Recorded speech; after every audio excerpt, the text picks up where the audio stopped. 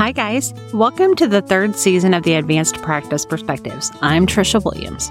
And I'm Toby O'Brien. This is a podcast created by advanced practice providers for advanced practice providers. Our goal is to provide you with education and inspiration. We will be talking with pediatric experts on timely key topics and giving you an inside look at the various advanced practice role at Children's Mercy. We are so glad that you're joining us today. So sit back, tune in, and let's get started. Today, we are pleased to have Natalie Heim joining us. She is a pediatric nurse practitioner in the emergency department here at Children's Mercy. We're going to spend some time talking about transitioning from being an RN to an APRN and her life in the ED. Hi, Natalie. Thanks for joining us. Hi, thanks for having me. Can you tell our listeners a little bit about yourself? Yes, I am a nurse practitioner in the emergency room. I started my nursing career about 5.5 years ago as a nurse in the emergency room, actually at Children's Mercy. I graduated from the University of Arkansas and then wanted to come up to Kansas City, knew I wanted to do pediatrics, and kind of fell into emergency medicine on accident. Never would have thought that that's where I would land, would have thought that that was too intense, but that's kind of the job that I got presented when I was a new grad nurse, and then ended up hanging around there, saw some of the amazing nurse practitioners that I worked with, and kind of learned more about their role. And then over time, just was able to kind of see how they were able to make patients' lives better and improve care and make plans. And I kind of was interested in their line of work and realized that I could go back to school and do the same thing. So went back and got my master's from UMKC. And then when I graduated, landed back in the emergency room as a nurse practitioner. Oh, well, we are so excited that you did that and to be talking with you today. So tell us a little bit about, so you worked in the ED as a nurse and then you got your master's and now you're back in the ED as an advanced practice nurse. So can you tell us a little bit about that transition for you from becoming an RN to an APRN? And you did it within such a short amount of time. So tell us a little bit about that experience for you. Yeah, so it was a pretty big learning curve. I would say one of the hardest transitions when you go from nurse to nurse practitioner is just the way that you have to think about problems changes. When you're a nurse, you have to do constant assessments and you're continuously checking on the patient. And when you're the nurse practitioner, you're kind of anticipating the care and putting in the orders and what comes next and kind of consoling some of the parents and what their concerns are. So your thought process really changes. Since I stayed in the same department that I was a nurse in, I felt like I was able to observe a lot of the different plans of care that different nurse practitioners and even physicians were able to come up with. And that kind of helped me understand the thought process of becoming a nurse practitioner.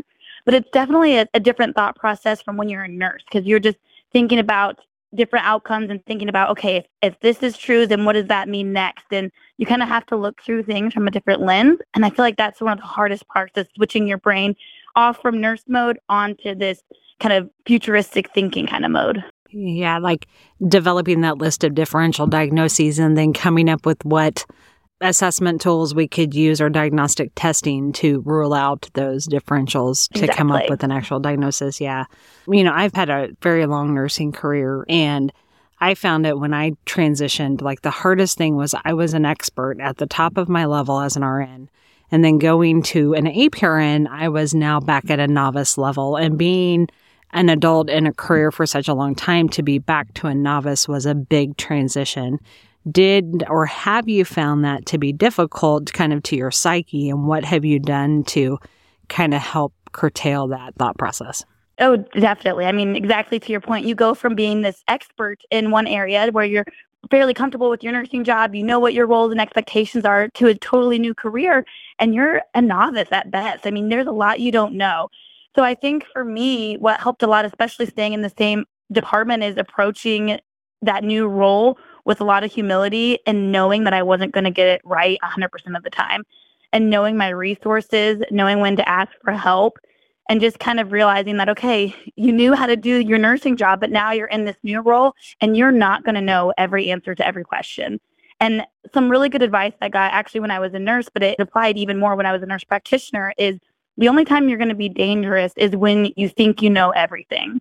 And so if you ever get to a point where you don't know something, not being afraid to ask questions, and then that way you learn. And I'm lucky I work with a lot of really good peers that have helped me and taught me some really good tricks, and you don't know what you don't know. So being able to seek out their opinion and get more information and realize that it's okay to not know everything right at the beginning. And just like you said, kind of humbling yourself and being willing to ask questions and admit if you've made a mistake. Oh, you're so wise for being so new. So I love all of that advice. Yeah. I love that. Can you talk about the APP Fellowship Program? We have had Kathy Cartwright on and we love chatting with her, but will you tell us your experience? I understand that you recently did complete the APP Fellowship Program because that is something that I believe all new APPs that are new graduates at Children's Mercy do this APP Fellowship Program. So can you tell us about that? Yes, so exactly what you said. Everybody that is a new nurse practitioner gets automatically enrolled in the fellowship program, and it ends up meeting about once a month for 4 hours. And it's basically a group of other new nurse practitioners, and you get to meet and kind of learn different ins and outs of the hospital. So at the beginning of every session, we would meet with the Center for Wellbeing, and we would learn meditation tips and kind of coping with the new job. And we actually would read a book together, and we would go over tips to kind of help in a new role and workplace stress. And in addition to that, we would meet with experts in the field of legal and experts in the field of different practices, and they would help give us tips to help apply to our practices so that we could try to learn some tips and tricks and ins and outs of the hospital, and also got familiar with some of the resources that were available to us as new nurse practitioners. And then one of my favorite parts about it is obviously you get to kind of connect with different colleagues in different fields and kind of have a friend that you can call on if, I know somebody from surgery clinic and then I need something from them, like having a face to the name and being able to say, oh, hey, we hang out once a month for 4 hours. Don't you remember me? It's kind of nice just to have that camaraderie. Well, it's good to have that collaboration too. Like, oh, I have a surgery question. I have a post-op kit in the ER. Call that person for that collaboration. Exactly. Yeah, that's fantastic. Exactly. I think at Children's Mercy, we're so fortunate to have a lot of resources available to us as APPs that I think other institutions would really benefit from and maybe could reach out to us for those tips on the fellowship program and the Academy for Professional Development. And I think we're very fortunate. Yeah, it definitely helps make some of those transitions smoother. Absolutely. A couple of episodes ago, we had the privilege of talking with a UMKC faculty member about ways to help students that are in APRN school or new graduate APPs seeking jobs at Children's Mercy and how to help them be successful. Are you able to shed some light on your feelings and ways as a new nurse practitioner, how seasoned APPs can help newer nurse practitioners grow in their role and become better and to help facilitate their learning experience? Yeah, so I think the most important thing is remembering when you yourself were in that role, because especially when you're walking into clinical rotations, you're walking into an office and you don't know who anybody is, you don't know their expectations, you don't know their personality, and so you're kind of walking in not knowing what to expect. So remembering how intimidating that can be. And then I always appreciated so much when either my preceptors or my peers that I work with saw unique things and then sought me out to teach me, because it goes back to that you don't know what you don't know. If you've never seen some sort of weird skin rash and then here it is and someone in clinic has it and you're able to see that, that helps you connect the dots. And anytime someone does that knowledge sharing, they introduce you to something new, that helps you become a better nurse practitioner as well.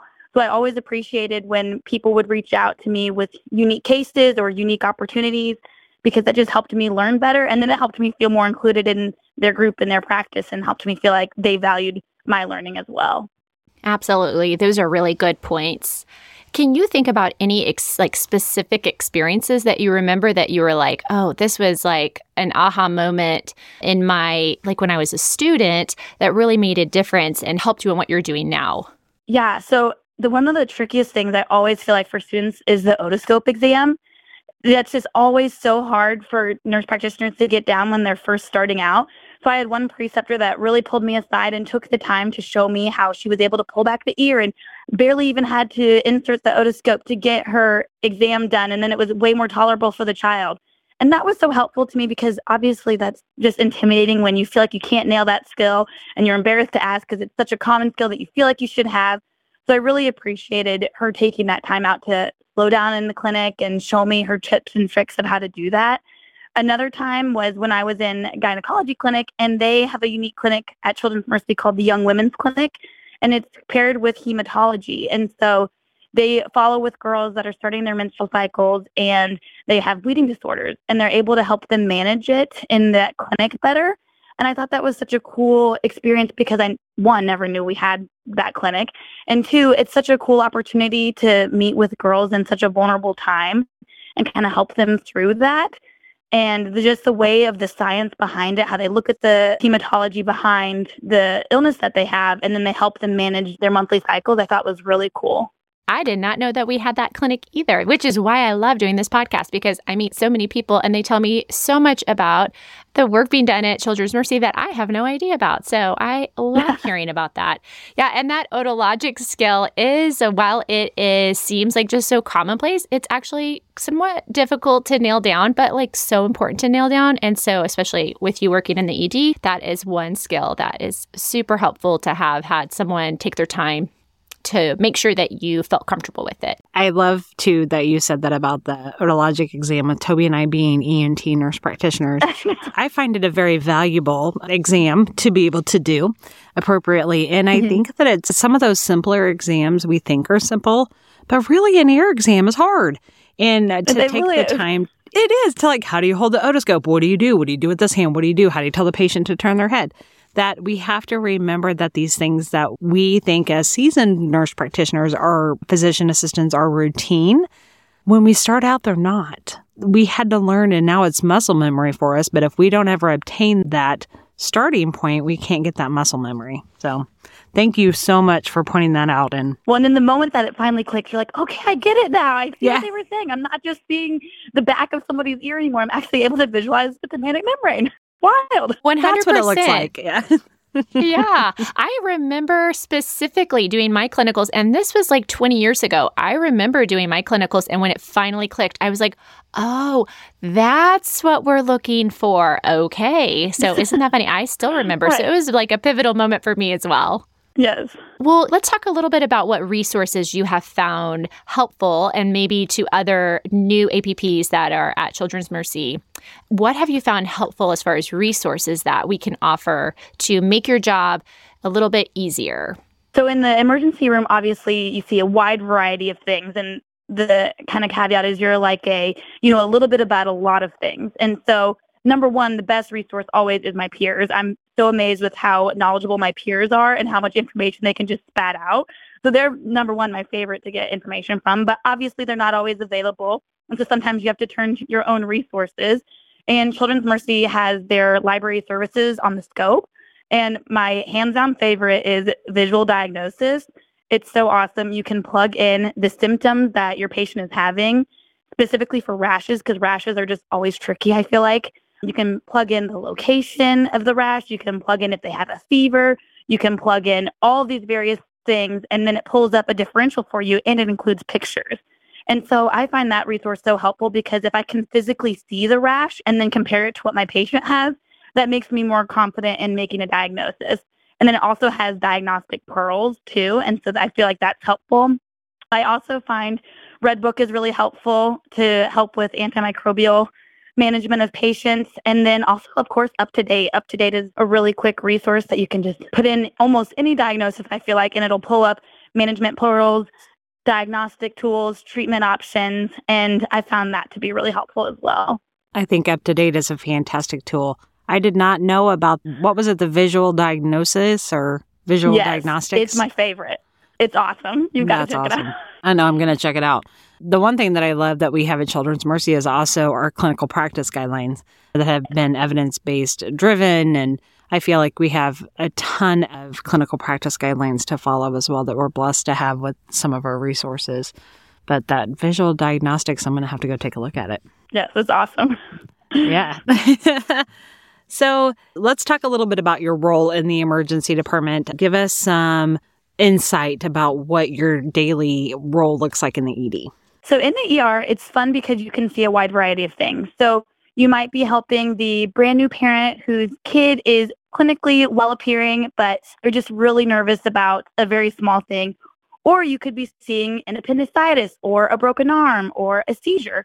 And so you see a lot of wide variety, which I like the variety because it helps me kind of keep up to date on my skills.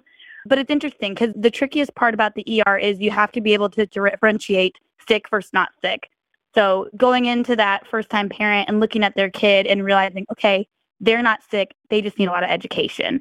But then also going into this other kid who has similar symptoms, maybe like fever and vomiting, and recognizing, something's off here. I think they have appendicitis. Because it's tricky in the emergency room because you could, in theory, do every single test for every single person.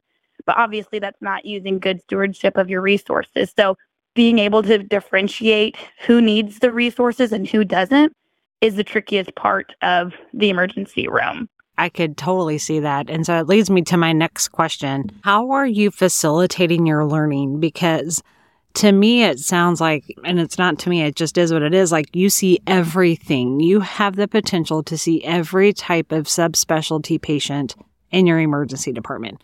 So how are you facilitating your education to be able to jump back and forth between a broken arm and feel confident in taking care of that patient with a broken arm to the patient that just had a febrile seizure to the patient that's now having an appendicitis?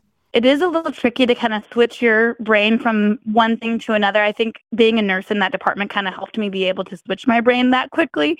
But I would say knowing your resources again is huge. Knowing your peers, knowing your own limitations. So knowing that if I walk into a room and I'm presented with a problem and I have no clue what to do with it, being able to go to those resources that I spoke to or call on a colleague and get their opinion, and knowing your limits, because you will never know everything out there. You will never be able to know every single diagnosis and every single treatment and every single problem. So being able to call on your resources when you're really stuck and you just don't know, that's how you learn. It took someone pointing out to me like, oh, this is actually eczema on a rash, until I learned and I was like, oh yeah, it looks a little bit different, but I see what you're saying here. It does look like eczema in this area. It takes someone teaching you that in order to get more familiar with it. So I think knowing your limitations, and also in the emergency room, we also have to do like a risk benefit assessment. So patient presents with a problem. I could do all of these tests. What's the risk of harm to them versus what's the risk of not finding this out, and kind of weighing those options and seeing, if I let this kid go home, am I going to be able to sleep at night? Am I going to feel comfortable with their plan? Do they have strict return precautions? Just to kind of cover if you weren't able to discover exactly what was going on. That sounds really interesting. And I'm sure you are learning a ton. I'm sure the learning curve for that is so high. But how long have you been doing it now? A year? Is that what I heard? It'll be a year and just a couple of weeks. Yeah, just coming up on a year. Okay. I'm sure you have just learned this past year. Has it just been total overload? But now are you starting to get your groove and kind of feel good about things? Like you said, you're never going to feel completely good, but you feel like you're in a great space with knowing your resources and such. Yeah, it's funny. Whenever I was in the fellowship program, one of the very first weeks, they presented this graph to us, and it was new job satisfaction let me backtrack. When I first started in the fellowship, they presented us this graph, and it was about confidence and enjoyment in a brand new physician. And it kind of started off on a really high peak, and then the peak drops drastically after the first couple of weeks, because I think everyone hits that, I don't know anything, I don't know what I'm doing, I shouldn't be in this role kind of feeling, and it makes you feel like you're not very good at your job. But then the graph shows that it starts to even out and trend back upward, because you get a little bit more confident. You get to see a little bit more things. You get to trust your ability a little bit more. And I would say that graph was definitely true for me. I started off the job and I was like, this is going to be awesome. And then you hit a point and you're like, what am I doing? I don't know anything. I feel like I don't know the answer to simple questions. And so you kind of plummet. And then as you start to get back into it and learn more and use all those resources, you trend back up. And then you get to a point where you at least feel competent to handle the basic things. And then again, like you said, your resources, you establish relationships with your peers to feel comfortable asking them questions. That is exactly how I felt, but I didn't know that I wasn't alone. It's good to know there's a graph in this statistical data that supports there is the truth to what I was feeling. Yeah, that was definitely a benefit of the fellowship as well, was seeing that graph and being like, okay, so this is normal to be feeling this way. Yeah, absolutely. So as we kind of conclude things today, I would love kind of one piece of advice that you could give the seasoned nurse practitioners. I know that you had said, remember what it was like to be that new person. But I think with all of us, with the onset of the pandemic, and now we went straight into the high census with RSV, and bronchiolitis. And people still need to learn. We still need to orient. We still need to precept. We still need to do these things to grow our future colleagues. So do you have like one piece of advice for us as seasoned nurse practitioners and physician assistants to be able to do that, to foster good future colleagues? I think the best advice I could give is that experience is the best teacher. So if you have somebody that's interested in going back to school or just a nurse that's really interested in learning, giving them the opportunity to experience something really cool and unique, because that's how people learn. And then I feel like it helps you as a seasoned nurse practitioner feel really good about sharing your knowledge about a subject. And then obviously the novice is really excited to receive the knowledge. So anytime you get the opportunity to share a unique experience with someone, go ahead and do it, because I just feel like that's how people learn, and then everyone feels good about that. I'm in awe of you. That was amazing. That was beautifully said, and experience is the best teacher. So we all need to be able to foster the love that I feel coming from you for our practice as advanced practice providers. So thank you so much for sharing your love for our practice and your love for your work in the emergency department with us today. Thank you for having me. I love any opportunity to talk. If anybody knows me, I rarely am quiet, so this is perfect. You're in good company. Yeah. Oh, yes, you are.